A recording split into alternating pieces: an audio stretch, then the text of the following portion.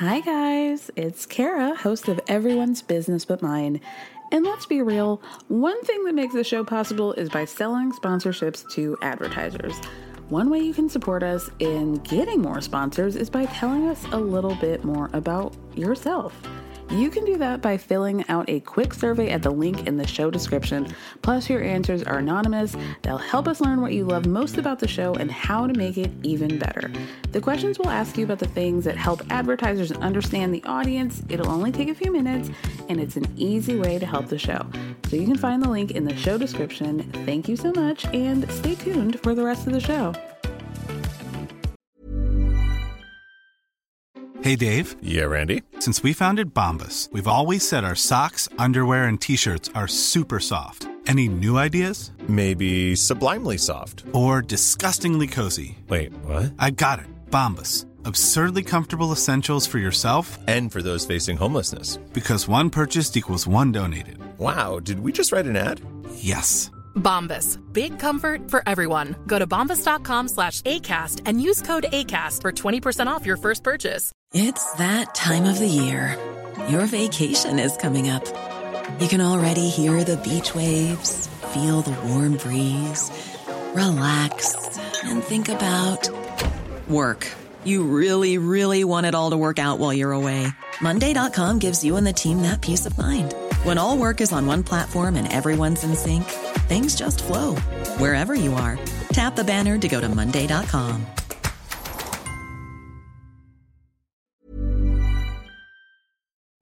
Yes, my son's fiance is coming into town. One of the things that we're concerned about is she has not been on any form of birth control. And they really are not planning on starting a family just yet. And so one of the things that I'd like to do is let her come in and maybe speak with you. My mom's on the phone with a gynecologist right now. I did not expect this at all. She can call whoever she wants to. She can talk to him. Is that going to change anything? No. She can't make Julia's decision for her. I just think that they need to be on some kind of birth control. You know, it is something that we'd rather see her go on sooner than later. It is just easier just to ignore this because nothing is going to come from it that I believe. I'm kind of just hoping it'll go away.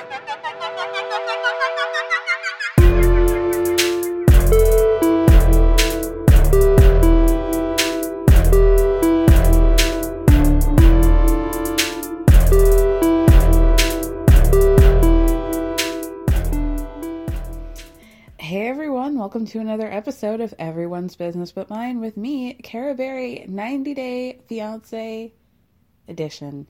90 Day, the OG of the 90 Day Fiancé universe, is back. Season 8 premiered on Sunday. Wow. Wow. They hit us. They hit us with some content in this first episode, and I loved it. And I'm also worried that, it's very iffy. You never really know how good a season of 90 Day Fiancé is until you're like halfway through it. And sometimes not even until the very end. So it's hard to judge, but I do have to say that it was a solid episode 1. We established all the characters. I feel like we got a good idea of where everybody's at mentally and otherwise. And I feel like if we're to judge by this first crop of cast members that we're seeing on this season, then I think there's a lot to look forward to. I really, really do. We start off the episode, Natalie of Natalie and Mike fame. She is crying. She is gathering her things. We're finding out that this is the day before she and Mike are supposed to get married. And now she's talking, blubbering, crying about how she's got to fly to Europe and then just figure out how to get home from there. She's worried about the coronavirus, but then she also says, a man who would do something like this to me doesn't love me. And I cannot wait to find out what that means. I have some very strong opinions about Mike. And I think I'm going to be vindicated. I really, really do. So then we get this whole, like a, teaser of what's to come on this season of 90 Day Fiancé. And twists, turns, drama, lust, all of the above. Not even worth getting into. Let's just get to, as my friend would say, the nut meat of the situation. So let's start with, I think we're going to start with the couple that we got the least amount of, which I'm going to say is probably Mike and Natalie. I'm going to say Mike and Natalie. Y'all, here we go with Mike. Melted Blake Shelton is back in all his 6'7" glory. I did not appreciate this reintroduction to Mike because I thought he got off completely scot-free. I'm saying this at the very first episode, so y'all know how I feel about Mike, which is that he is a quintessential nice guy. And there's nothing more cursed in this world than a straight, cis, white man who thinks that he is a nice guy. Those are the real domestic terrorists. Those are the real, people that we really all need to keep our eye on. We all need to keep our eye on a guy like Mike. Mike does this thing where he has figured out that he's so freakishly tall and that he has a cat, and he bought the farm out from his family members, and now he's got this 27-acre piece of property, just a 6'7" tall man and his cat, and Uncle Bojangles, the, local ne'er-do-well of Squim, Washington, who he's taken under his thumb, and we're all like, oh, look at Mike, he's a great guy. But Mike is the type of guy, he's a sniper from the side, he has figured out that if he just speaks at a low volume, that people will think that he's nice because he's not yelling.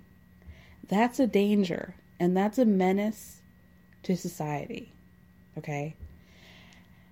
Granted, Natalie has her quirks. I'm not going to say that Natalie is a sweet Ukrainian angel baby princess that needs taken care of and that she's been a complete innocent and victim to this relationship.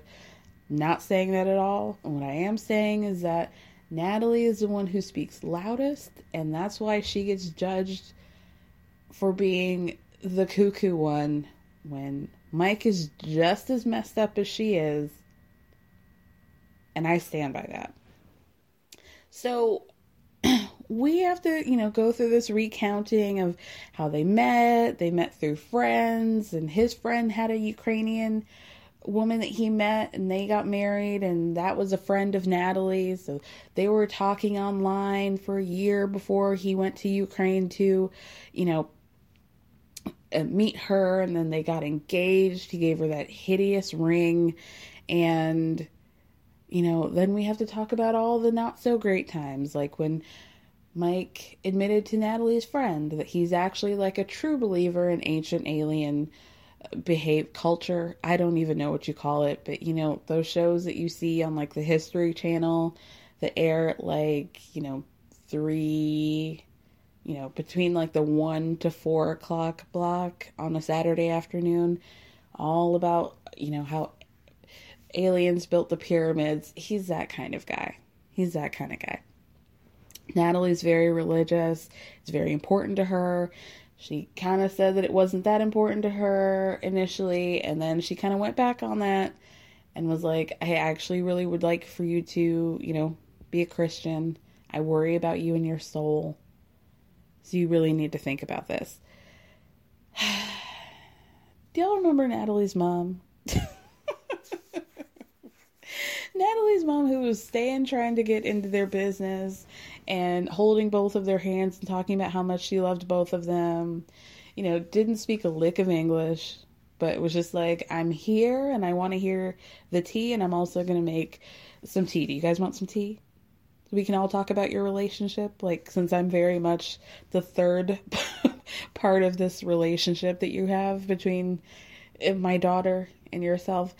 What a character. I hope we see more of her. So I also totally forgot. Do you guys remember? First of all, she threw his engagement ring back into the luggage while he was packing to go to America. Well, she still had her jacket on. That was iconic. But the thing that I completely forgot about was at the tell-all for that season, Natalie comes out with the bombshell of like, I actually don't really trust you, Mike. And here's why. It's because you told me that you were going to be spending the night with your best lady friend the night before her wedding, and her, husband-to-be was supposed to be there, but somehow this guy the husband-to-be didn't show up that night, the night before their wedding. So he ended up spending the night with this woman, and that's why Natalie doesn't really trust him.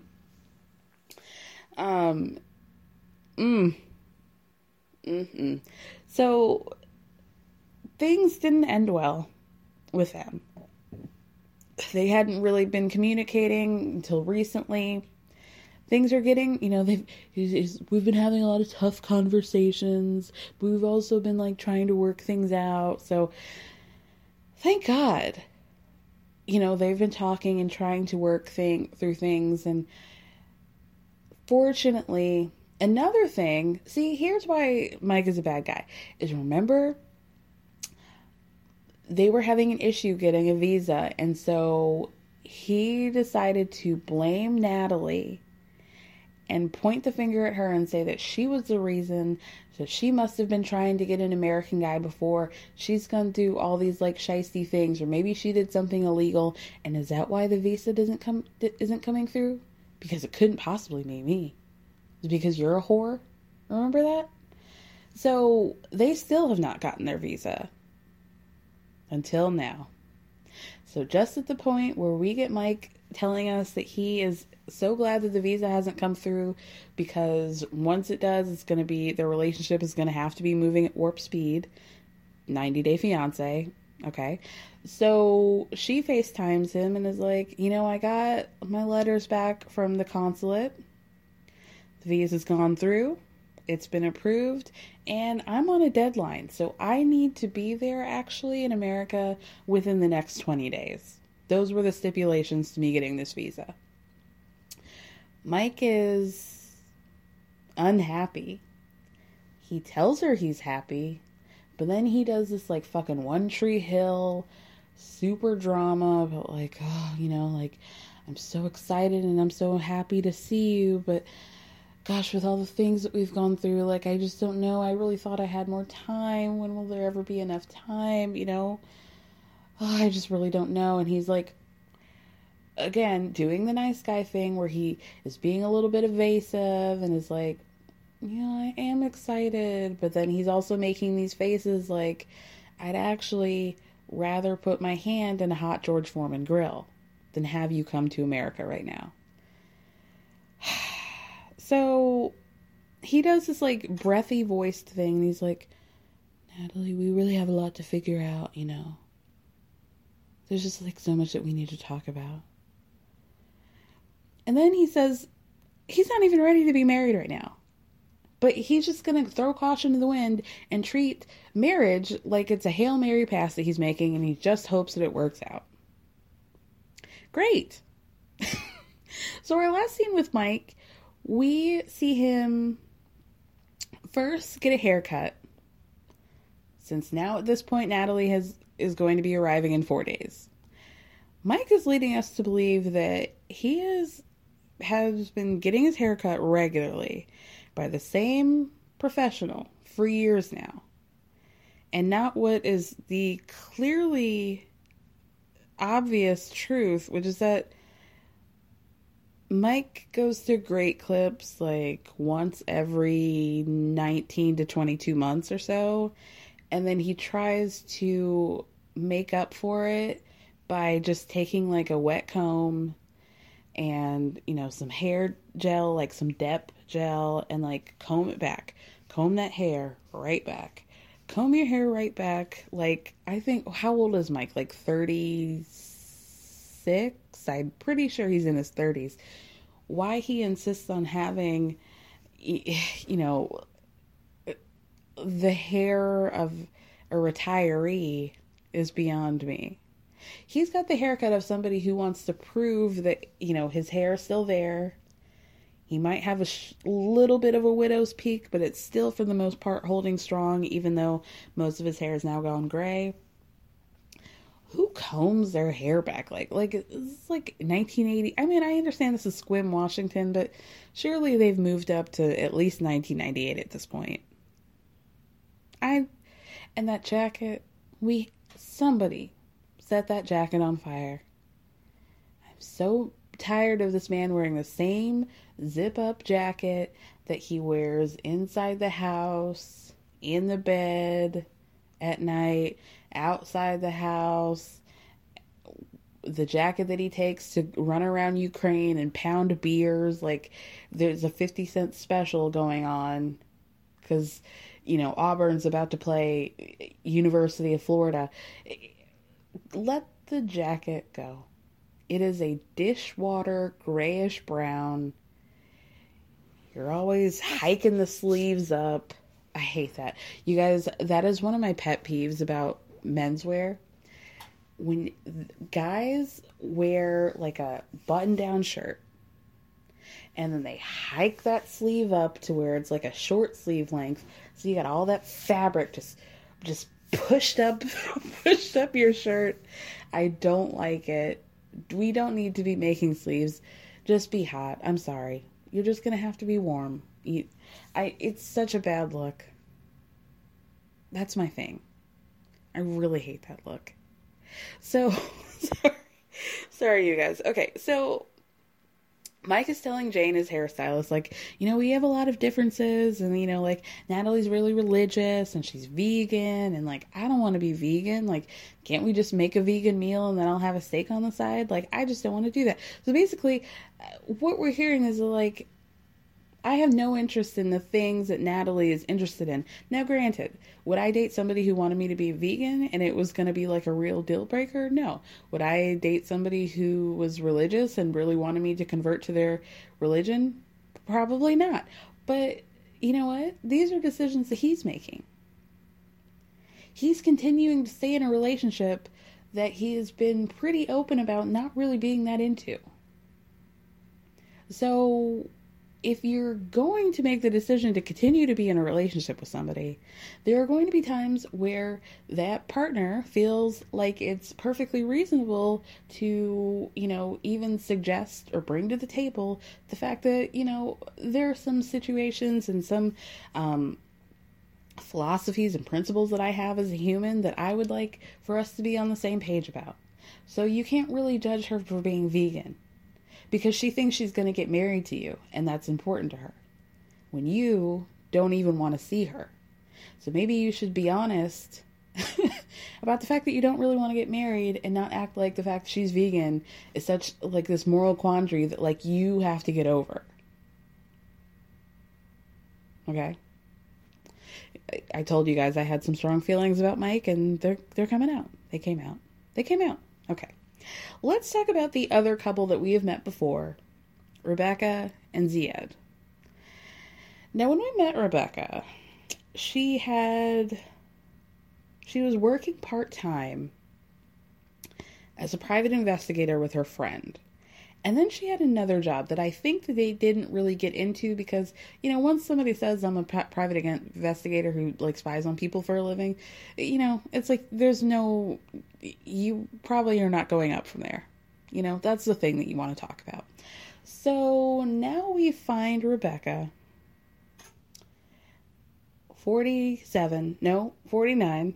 She forgot how old she was, not me. She said 47, and then she was like, did I just say that wrong? I'm 49. So she's a manager of a place, an establishment called Joella's Hot Chicken.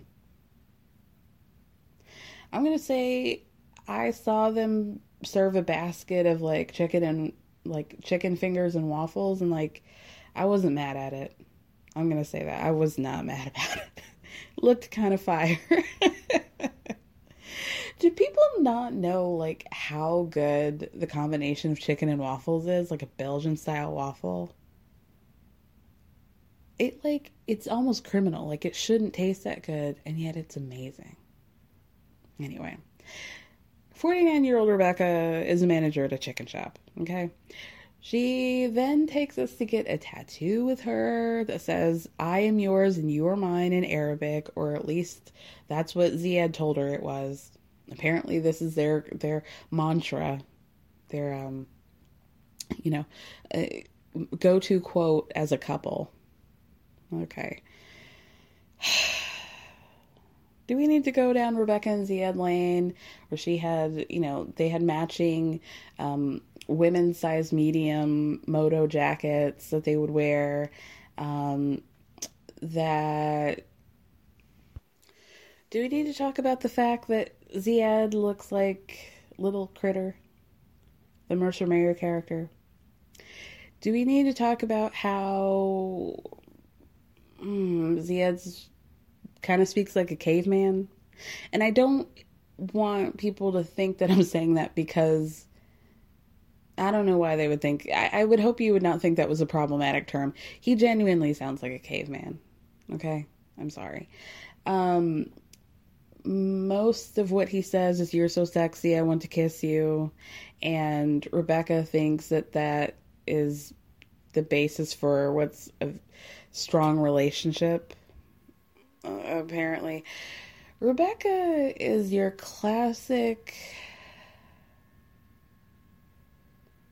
middle-aged, midlife crisis woman. She's got a lot of tattoos, which I'm fine with, but she's giving us like biker chick, but has never been on a motorcycle. It doesn't really make sense. She's got that, that red hair of a woman, that red hair of a woman who like is like, I'm divorced, but I still got it. I got 2 grown kids, but like, I'm still gonna go to the bar and get some man to hook up with me, even if it's like, the guy who works in HR who like feels me up in the bathroom real quick. Like, I'm gonna have it done. It's all happening for me. She met Ziad on Facebook. Like I said, she thinks that he's very charming and sexy. Another great memory is that she used to do mild to moderate catfishing on Ziad, in which she would very heavily filter and like abuse the blur tool in order to look like, the baby filter that we have on Instagram now. She made some choices. So then when we see Ziad go to pick her up in Tunisia and he's wearing a shirt with her face on it, they're forced to ask, how do you feel about the woman who's before you now versus the woman who's on your shirt? Ziad says, she looks very different, but she's so much sexy to me. Okay, so they're fine. I am positive they have the like slowest, mushiest sex with each other. There's just like a lot of sweat, a lot of like just like this noise, a lot of thwacking is, if that's a word. It's just, it's like soft, but it's also, like Ziad is the kind of guy who puts his entire body weight on you when you're in missionary. You're like, oh God, I can barely breathe right now. He's the kind of guy who like, he'll put you like almost in a headlock. And so then you're in that weird position that's like semi-headlock, but it's like all of your weight is on my torso right now. And, I've said too much. I've said too much. Let's talk about Ziad and Rebecca. So we get Rebecca. She is, lighting her Walmart candle, making some ambiance in her kitchen. She's pouring a cup of coffee with a mug that has Ziad's face on it and says, I love you so much, with like 4 O's. I love you so much. On the side of it, she had so much memorabilia with Ziad. It was disturbing. So she decides to do a video chat with Zied. And then we get a little bit more history that I forgot. So what's happening with her and Zied right now is that Zied applied. They've gone through the process for the K-1 visa. There's that last interview where they officially decide whether or not they're going to give you the visa or not. So we're days out from that interview, and Rebecca's worried more for her because of herself and her past actions. So let's talk about that. She's worried that Zied might not get in because we're reminded that this is not Rebecca's first time at the rodeo, so to speak. She, years ago, after her first divorce, had another interesting series of ideas in which she married a 20-year-old. I don't think she said specifically what country, but it was an Arab country. She had a 20-year-old that she met online. She had him come to America. He screwed her over, was just here for the green card, and then they broke up. So now she's worried that they're going to see that. She has a history of inviting men from Arab countries to America, and then will things work out or not? They won't, but I think they're going to be for a very different reason. I don't think that Zied really wants to live in America. Like, I think he's, like, cool with it and excited about it, but I don't think this is, like, a dream that he would take so far as to, like, marry a woman that he's not in love with. Honestly, Zied doesn't seem all that smart. Neither is Rebecca, though. So maybe that's working to his advantage. So, basically, yeah, she's worried about that. Zied's a little bit annoyed about the situation. He's like, what if your past ends up screwing me over? We hear a voice in the background of Zied, and we find out it's Wiem, Zied's sister. Wiem had some opinions. She had some very strong opinions about Zied and Rebecca's relationship. She wasn't here for it. She does not approve, does not like it. She thinks Rebecca's too old, frankly. And she just thinks that all this whole situation is laughable. So Wiem sits down briefly, real brief, and is like, hey, how are you doing? I'm doing fine. Thank you for stealing my brother. Gotta go. Bye. By the way, I hate you. So Rebecca is like, yeah, I understand that Wiem hates me, but this is my last chance at love, and I'm going to do whatever I have to do to make it work. Rebecca is like the ultimate single woman, like to where she thinks that being in a relationship she's the ultimate divorcee, to where being in a relationship is all that matters. This is the only thing that, is meaningful in her life. 49, God forbid, they're gonna make you push you off that cliff like they did in Midsommar. Once you turn 50, Rebecca. Spoiler alert. But yeah, the fact that she thinks that like this 27-year-old dude that after years of being in a relationship, they still can't really communicate outside of like, I love you, I want to kiss you, you're so sexy. The fact that she thinks that this is her last chance. Honey. So then we end Rebecca's time on this episode with her going over to her daughter Tiffany's place. Tiffany has a boyfriend named Micah that she lives with in an apartment. So Rebecca tries to trick us by saying, her apartment that she's living in, her lease is about to go up, and she's just been so busy with work that she hasn't been able to apartment hunt. So she's made the decision to move in Zied herself into Tiffany and Micah's apartment. And then just kind of a side note about like, it's also been really expensive. I've probably spent about $15,000 to $20,000 trying to get on my relationship with Zied so far.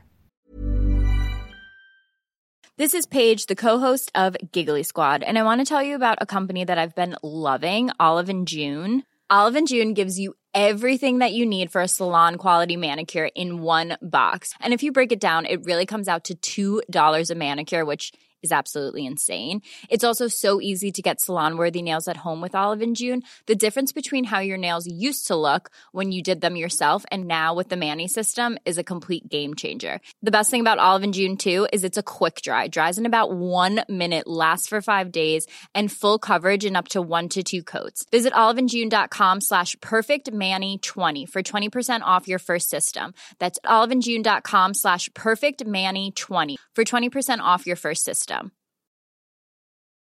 Mom deserves better than a drugstore card. This Mother's Day, surprise her with a truly special personalized card from Moonpig. Add your favorite photos, a heartfelt message, and we'll even mail it for you the same day, all for just $5. From mom to grandma, we have something to celebrate every mom in your life. Every mom deserves a Moonpig card. Get 50% off your first card at moonpig.com. Moonpig.com.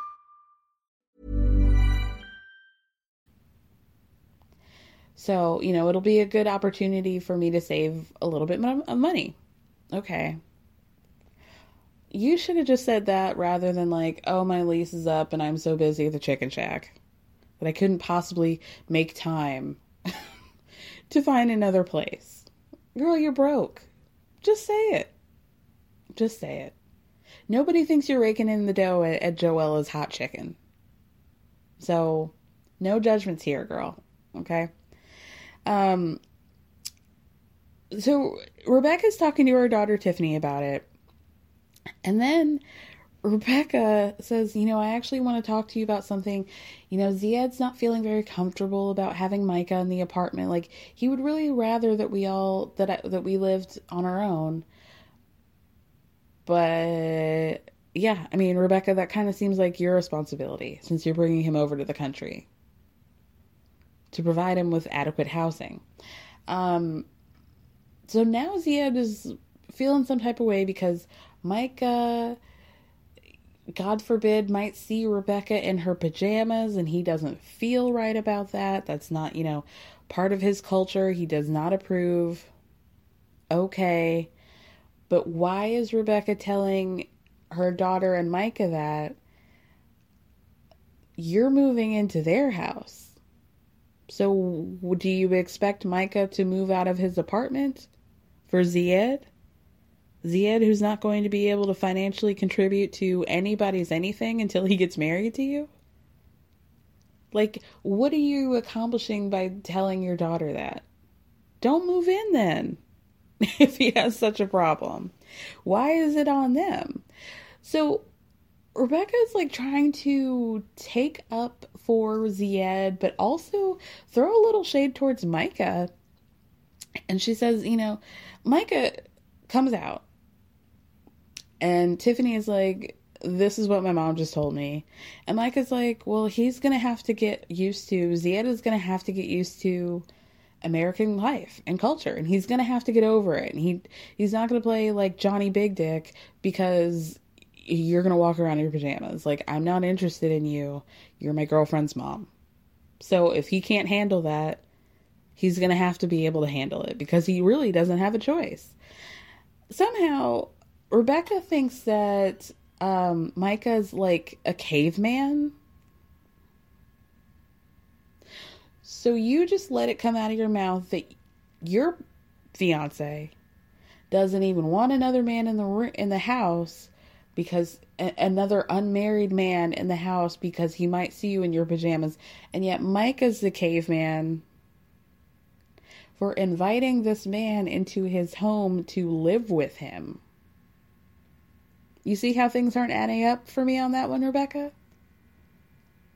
Not making sense. Micah is a country boy. He's got a country accent that I'm sure I'll be using and talking using for impressions over the course of the season. Micah's like, you know what?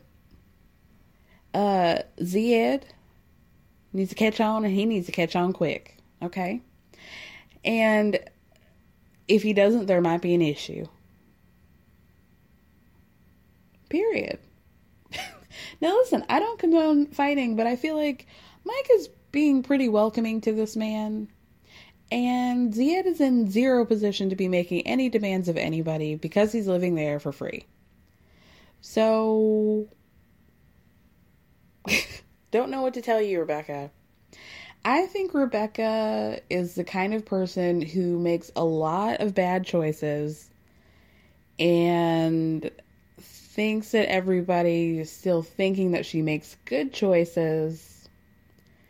And so it's like a constant run up that hill to try and keep all the pieces together to make it seem like she's making any sort of sense at all. She's a 49-year-old woman working at a hot chicken shack, moving in with her daughter and her boyfriend, and marrying a guy that you really can't have a full conversation with. Now, let's move on. Let's move on to one of our two new couples that we met. I'm going to start with Jovi and Yara. From the first moment that I heard the name Jovi, and then I found out that that was the American and not the foreign, I thought, oh, here go hell come. This man is about to be a disaster. Why would you name your child Jovi? I think as an American, we all know why somebody might be named Jovi. Somebody who's, in their 30s might be named Jovi. This guy, Jovi's from New Orleans. Our first about 20 seconds, we see Jovi packing up a red duffel bag, putting it on his kitchen counter, opening the refrigerator, lamenting the fact that he only has 2 beers left, chugs one of those beers, puts the other one in the duffel bag, and runs out the door. Then Jovi says, maybe some people would say that I party too much.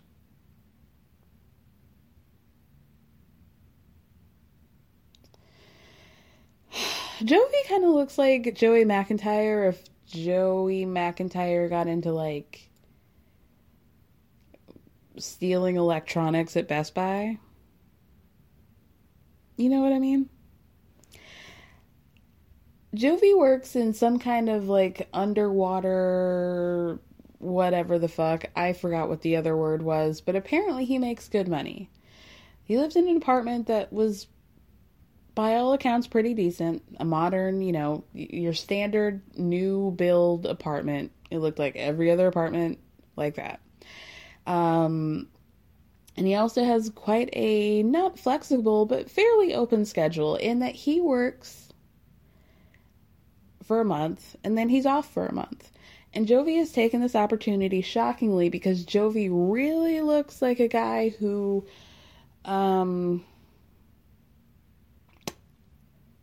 probably got kicked out of his frat for some sort of poor behavior towards women. I'll just say that. He has decided to use his schedule to his advantage and travel. So when he's off work for that month, he usually will take a month and hop from one country to the next. That apparently has taught Jovi to have an open mind, an open heart. He's learned so much about different cultures. He's, not the Jovi from New Orleans on the alligator boat that we see later. So he says, because of my schedule, I'm usually traveling by myself. So one day I decided to get an app for travelers, and that led him to find Yara from Kiev, Ukraine. Jovi says Yara's hot and she likes to scuba dive. So that's all it took for me to decide to meet up with her in Budapest. So he just thought that that was going to be like a 2-day hit it and quit it. I'm just going to get banged out by this. I'm going to let this, Ukrainian woman bang me out. And then I'm going to move on with my life. But no, he actually met his wife. Isn't that a love story for the ages? Yara's very girly. She loves a fashion label. She's like Mary Cosby from, Real Housewives of Salt Lake City. Loves her shoes. Loves a bag. And she likes nice things. But Jovi is just a simple guy from the bayou, okay? Just a simple, good old boy from the bayou. They traveled the world together when he was off work. And what do you know? Yara got knocked up. Jovi, as soon as he found out that she was knocked up, was convinced that Yara had done this on purpose in order to get a green card for America. Another step in our true love story. I hope this is one, down the line you can tell the grandkids. So unfortunately, let me go back. First, he was convinced that she got pregnant on purpose for a green card. And then he thought, fuck it, I'm going to propose to her in some sort of like scuba diving tank in the middle of Cuba, underwater, in our wetsuits. There's a picture of it. So they're engaged, the love beaming off of them of two people that are only doing this because she's pregnant. Unfortunately, Yara did miscarry and lose the baby, but Jovi was like, hey, maybe I should just kick rocks now. I don't have to marry her now that the baby's not in the picture, so maybe I shouldn't. But he decided to stick with it. Nothing says a healthy relationship like, I thought you were trying to trap me with a baby, and when you miscarried, my first thought was, I can just break up with you. Right? We find out, surprisingly, Jovi is kind of a mama's boy, and the mama does not like Yara. She thinks, I just never imagined Jovi would marry a foreigner. I kind of thought that he would end up with like a little Southern girl. So, I just kind of thought that maybe he would end up with somebody who doesn't mind that he wears, camo jumpsuits with hoodies underneath them. Just a simple life for Jovi. My boy Jovi. So Jovi asked his mom, what does she think about, him being with a girl from Ukraine? But she's like, oh, you know what I think? Because Mama has done her Googles. She knows all about the alleged, poor reputation that Ukrainian women have for wanting to scam their way into America and to do the whole, catalog bride thing. What do you call that? Mail order bride. You would think that phrase would come quicker to me, and yet it didn't. Yeah, she thinks that this thing might be a racket. She does not trust Yara at all. Another issue is that, remember when I was talking about his work schedule being 1 month on, 1 month off? Their relationship is going to be gone into Operation Warp Speed, because she's going to get there to America. Yara's going to get there. They're going to spend 2 blissful weeks with each other. And then Jovi's got to go to work for 4 weeks. And so at that point, once he gets back, then they're going to get married. So we're talking the first 6 weeks of their relationship. It's basically going to be like them getting into little fights with each other because they're just getting used to each other. And then them getting in fights because they're away. Because Jovi's out on work and, I don't trust you. You don't trust me. I'm sure that's what we're going to see out of them. This is a true nightmare, you guys. This is a true nightmare. So our next scene with Jovi, he goes to visit his friend Klein. Klein has a girlfriend named Sarah, and they have a newborn baby together named London. Sarah and Klein do not think this is normal. Sarah's like, this whole thing is bizarre. Honestly, I can't believe Jovi, out of all people, Jovi, who is basically like the fuckboy of our group, who could never land a girl in his life, I'm genuinely surprised that he has now found a lady from overseas who actually wants to marry him. Like Jovi. Jovi, of all people. So Sarah and Klein are trying to talk to Jovi, and it's truly like teleport me back to every, scene in the first 12 minutes of 16 and Pregnant, in which the baby daddy is going to hang out with his friends, and his friends are trying to talk some kind of sense into him by saying, like, your life is going to be completely different. Like, we know that you like to party and go out, and you're not going to be able to just, like, pick up the phone and go out whenever people call you, and that's not going to be your life anymore. Your life is really about to change. And Josie's just like, no, it's going to be fine. Like, my life isn't going to change that much. Like, this baby isn't going to bother us. I know they don't have a baby in this situation, but he's acting like his way of life and his way of living, partying hard and puking on Bourbon Street every other day, is not going to be changed by the fact that he has brought this woman over to marry him. Jovi then says that he is used to being free and that he might drink a little bit. And you know who drinks a lot? The people who are always saying, like, I may drink a lot, or people might say that I party a lot. Like, no, they definitely say that. There's no might about it. They definitely say that. If they might say it, then they did. And they are, and you've heard it before. Probably, there have been several interventions on your behalf, Jovi. I feel very confident that that's the case. I really do. Jovi needs help, you guys. Jovi needs help. So then we see a next scene of Jovi going to the florist on his way to the airport. He is going to the florist because Yara told him that if he didn't bring flowers to the airport, then he may as well just not show up at all. He might as well just forget it.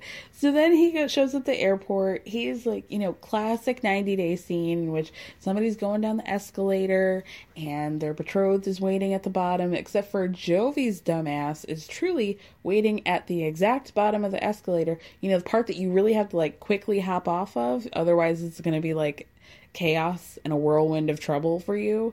So he's standing on that, and she's like, can you back up? like I'd like to not get my heel stuck like Darcy. Okay. So the producers are like, oh my gosh, they have the big moment of, oh my gosh, I can't believe it's you. I can't believe I'm here, blah, blah, blah. So then they stand them aside and producers are asking them, like, how do you feel? How do you feel about Yara coming to America? Yara, how do you feel about being here? Jovi's like, I'm stoked. I'm really excited. And Yara's like, I feel like I was just on a 30-hour flight, so I feel very tired, and I feel like I want to take a shower. That's how I feel. And, like, while we're talking about this 30-hour flight, Jovi, is there a reason why I had to be on a plane for 30 hours? Is it because you like to be economic? Is that why? You like to keep your money? And that's why I had to be on a flight for more than a day? Jovi, is that why?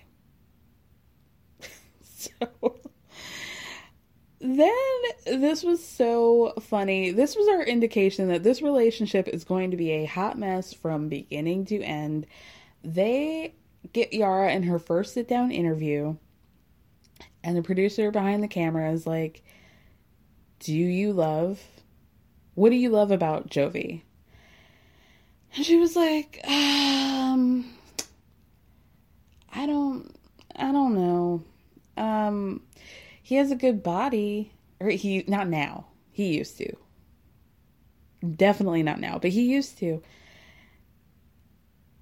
Of course I love Joey. I mean, I feel like I love him.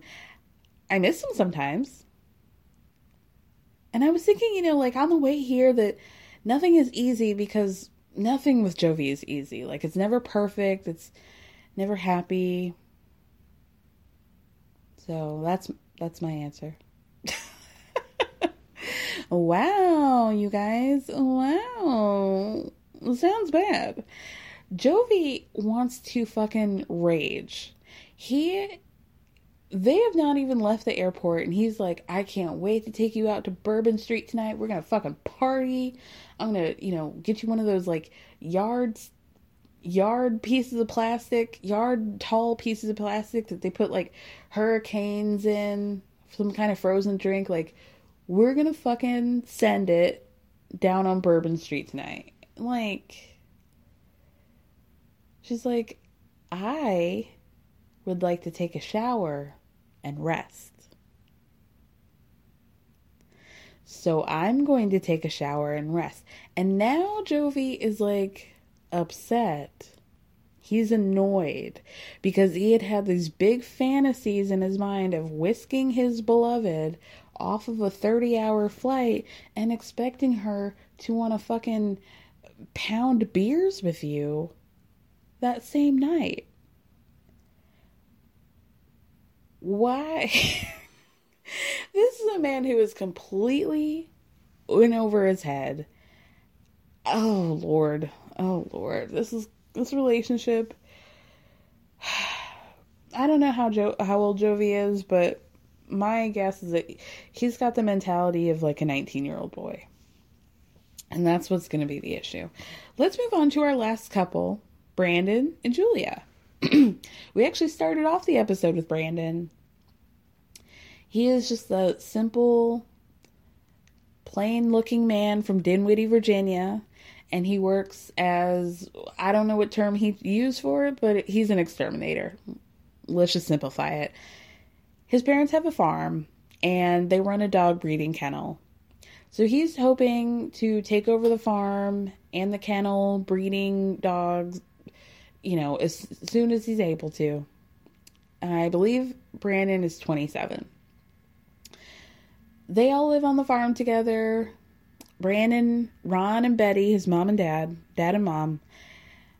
Ron and Betty are fans of pastel colors. Ron and Betty are, just two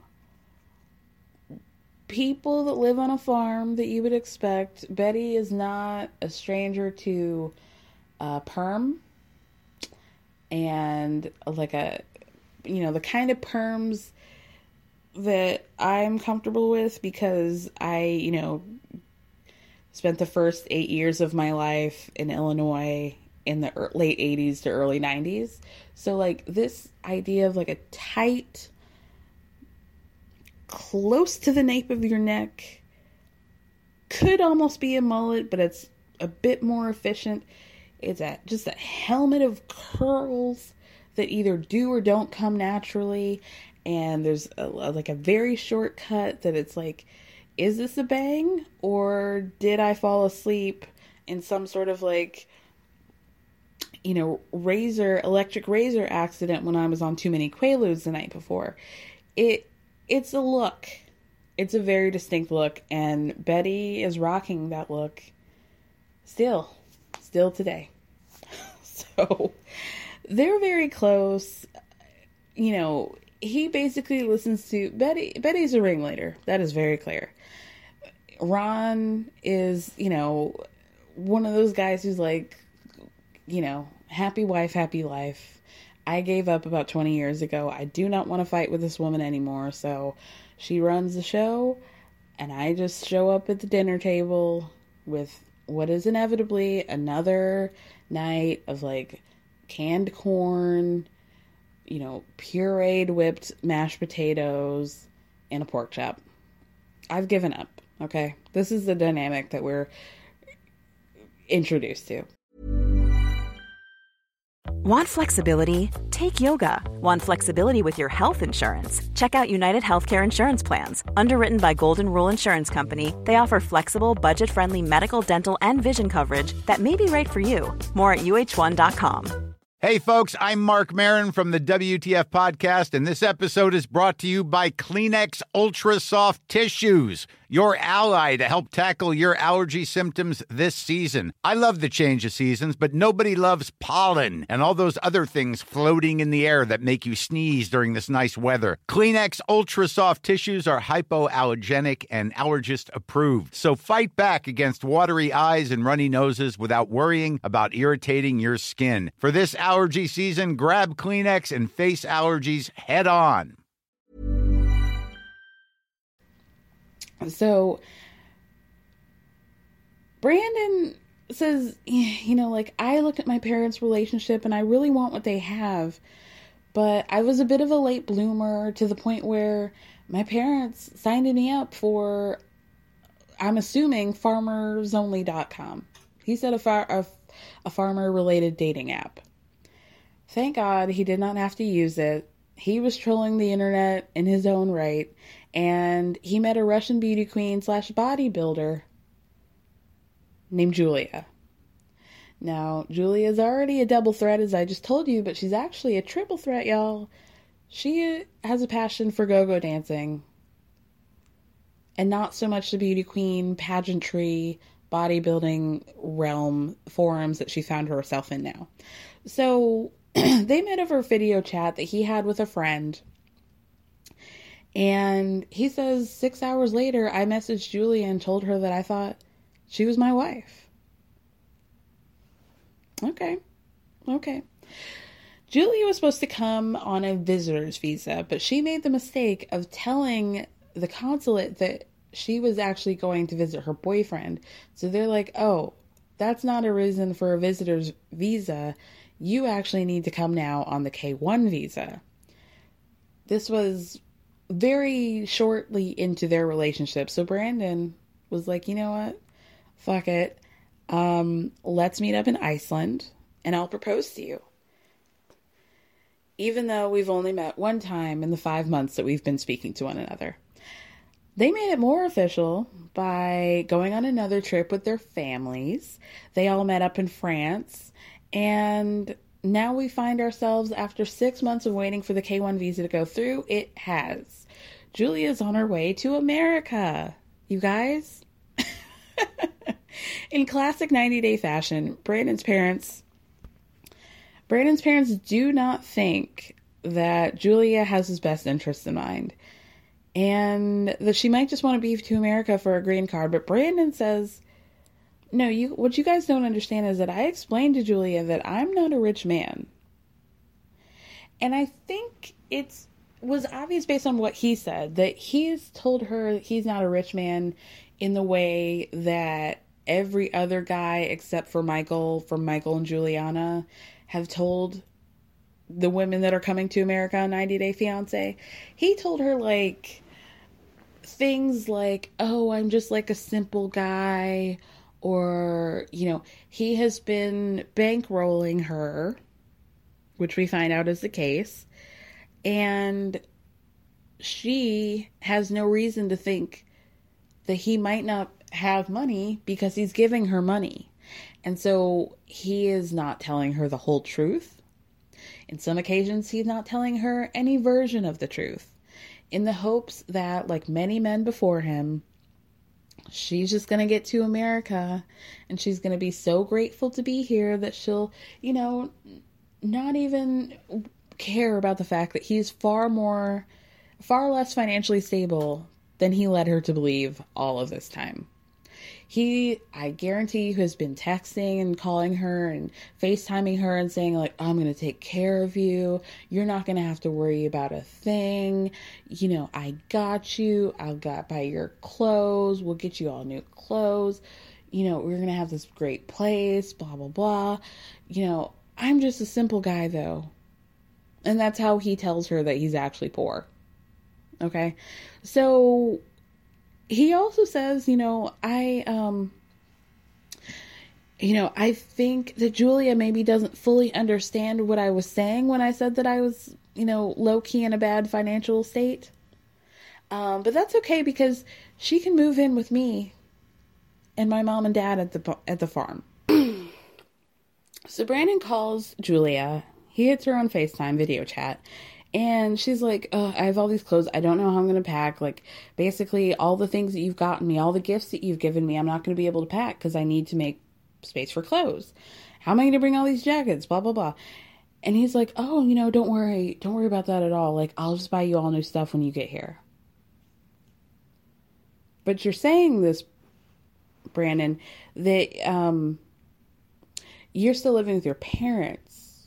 And then we find out that he's broke because he spent almost $10,000 on Julia over the course of the past 7 months, from the vacations that he's taken her on to supporting her because she doesn't have a job. Julia clearly does not have any idea of the extent to which she's going to be having to live with her in-laws, basically. So one of the first things she says is, oh, we're only going to be staying with your parents for a short while, right? Because I really don't want to, like, share a house with your mom and dad. And he's like, yeah, no problem. Like, it'll just be a short time. Okay, Brandon. Okay. So, Brandon's mom, Betty, is concerned about Julia's passion for go-go dancing. And she's like, you know what? People in America are really going to think that she's like a prostitute. So I just think that it'll be better if she decides to go on the farm and work as a farmhand for us. Julia, who is by Brandon's account, has said that she is basically a city girl. She's not trying to live the lifestyle that he grew up into. This is not the life that she is accustomed to, nor is it the life that she's trying to transition to. So, yeah. Betty, I can't wait for you to tell this girl that she's going to be a farmhand. Then Brandon is like, well, you know what? Worst case scenario. Julia just hates everything and doesn't want to live with my parents. Yeah, it is. Because what are you going to do? Because you just admitted that you were a broke bitch and can't do anything when she's upset about this. Oh, Lord. So a producer asked Brandon, do you think that you guys are compatible? And he's like, you know what? I don't know. But I know that I want to be with her. And by that, of course, he means, like, this is the hottest chick I've ever landed. I'm not trying to fumble that ball. I'm doing everything I can to keep this going. And so, even though this is probably a bad decision and everything in my body and every, instinct that I might have is telling me not to do this, I'm gonna keep doing it. I'm just gonna rock this until the wheels fall off. Good Lord. So then we find out, okay, so they're from Dinwiddie, a suburb area of DC. So Julia is going to land in DC. They were gonna spend the weekend there and then go. Also, you guys, it's worth mentioning that Brandon has not told Julia, not only are they going to be living with his parents for a while, but also that his parents are so conservative, they don't want him to share a room with Julia. So she's got her own separate room in a house that she doesn't want to live in anyway. Can't even fuck her man that she's moved all the way over from. This is going to be great. Brandon does not want to tell her, even though his father is like, I really think that it's important that you tell Julia this before she comes here. Do you really, son? Do you really think it's a good idea to just have her arrive in America and then find out that you guys aren't sharing a room? Because it doesn't sound like a good idea to me. And Brandon's like, well, I don't want to tell her because, like, what if she changes her mind about coming? And it's like, well, if that's the thing that makes her change her mind about being in a relationship with you, then it kind of seems like something you should tell her before she hops on this international flight, sir. Dummy. So then we find out Betty, Brandon's mom, is either an extreme stan of the DC area or a lady who really needs to mind her own business, it's probably a little from column A and column B. But basically what happened is that Brandon told his parents, I'm going to be picking up Julia in DC. Betty was like, oh, I want to come. Can I come? I would really like to go.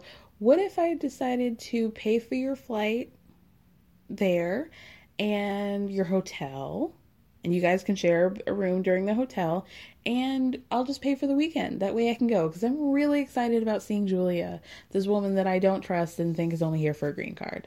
I'm so excited that I'm going to bankroll the entire trip to you to come pick her up. Does that make sense to you guys? Because it doesn't make a lick of sense to me. Then we find out some interesting, or we'll say information. So Betty wants to know, what is their plan for having safe sex? And Brandon's like, whatever do you mean, Mama? That's not happening. Julia loves to get nutted in. And so basically we're not trying to have a kid. Just letting you know. Why is it weird? Why are you crying, Mom? Mom? Did you just faint?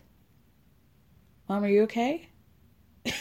I'm just kidding. She didn't faint. But it's just like... like... What did you think you were going to say to a woman who still buys White Rain by the crate? Did you think she was going to react well to finding out that you've been raw dogging this woman? With no real thought to what the consequences of that could be? Julia doesn't like to put substances in her body. And so that's why she doesn't want to go on birth control. And the producer asked a very fair question of Brandon, why don't you guys just wear condoms? Do you have an issue with condoms, and what's wrong with them? He's like, well, nothing's wrong with condoms, but they don't feel as good when you wear them. Brandon, you're lying to your girl about the fact that you can't afford to move out of your house, and yet you're just spraying and praying with no real thought to the fact that she could get pregnant very easily. I think he's not even pulling out, y'all. He's not even giving a chance at hell by pulling out. Brandon. Oh no. Oh no. So now they're headed to DC. Brandon's mom, Betty, could not be more excited. She, the extra hold hairspray is on that helmet of hers. On the way, she gets a call from her doctor. And then she proceeds to go into a speakerphone conversation, spilling all the tea about how the fact that her son's girlfriend likes to get nutted in. And you know what? I just think that it's better that we nip this in the bud before things get too crazy, shall we say. And so, I think that I would like to make an appointment for Julia so that we can discuss options for birth control. Brandon has completely shut down. Like putting a cat in a costume, putting a sweater on a cat. That point where they just go limp. And, like if a dog does something bad and they just stand there, like if I just am very still, people won't pay attention to me and they won't think that I did a bad thing. So Brandon is now completely disassociated from this conversation. Even though she is fully having it on speakerphone, there's no way he can't hear her. He's like, you know what? My mom has her opinions. I know for a fact that Julia is not going to respond well to this, but I'm not even going to have the conversation. So as soon as Betty gets off the phone, she's like, well, that was great. I think that's great. I think this is a really good idea. I'm feeling very strong about my decisions. And I just think that, I just had a very good call. This is great. I feel so much better now. Julia is a grown-ass woman. If she doesn't want to go to the doctor, you can't make her. I know that this is like wherever the fuck Virginia, but like you can't forcibly take an adult to the doctor and guilt them into taking birth control. That's not how this is going to work, Betty, but I'm going to let you find out. And hopefully we all see everything that happens from you thinking that this is going to be a good idea. So then Betty's like, you know what? I really hope that Julia's in a good mood, you know, because sometimes when people travel, they're like, you know, they're like a little, you know, not in a great mood. They might have jet lag. They might be a little grumpy. And Brandon's like, yeah, I hope that she is not like she was in France. And then he tells us just a little short story about how Julia has a little bit of a temper. And apparently there was an episode that happened in France in front of her parents and his that make Betty and Ron very uncomfortable. And so we're coming at it from all sides with this cast. They're afraid of her. They are skeptical that she's coming to America for the right reasons. They think she's a whore and a prostitute. And they also are afraid of her and her temper. So I think this is a combination that we have not yet seen. Usually all of the couples are some combination of everything that I just said. I can't remember a time in which we've hit every single one of the issues that happened in 90 Day Fiancé all in one couple. Cannot wait, you guys.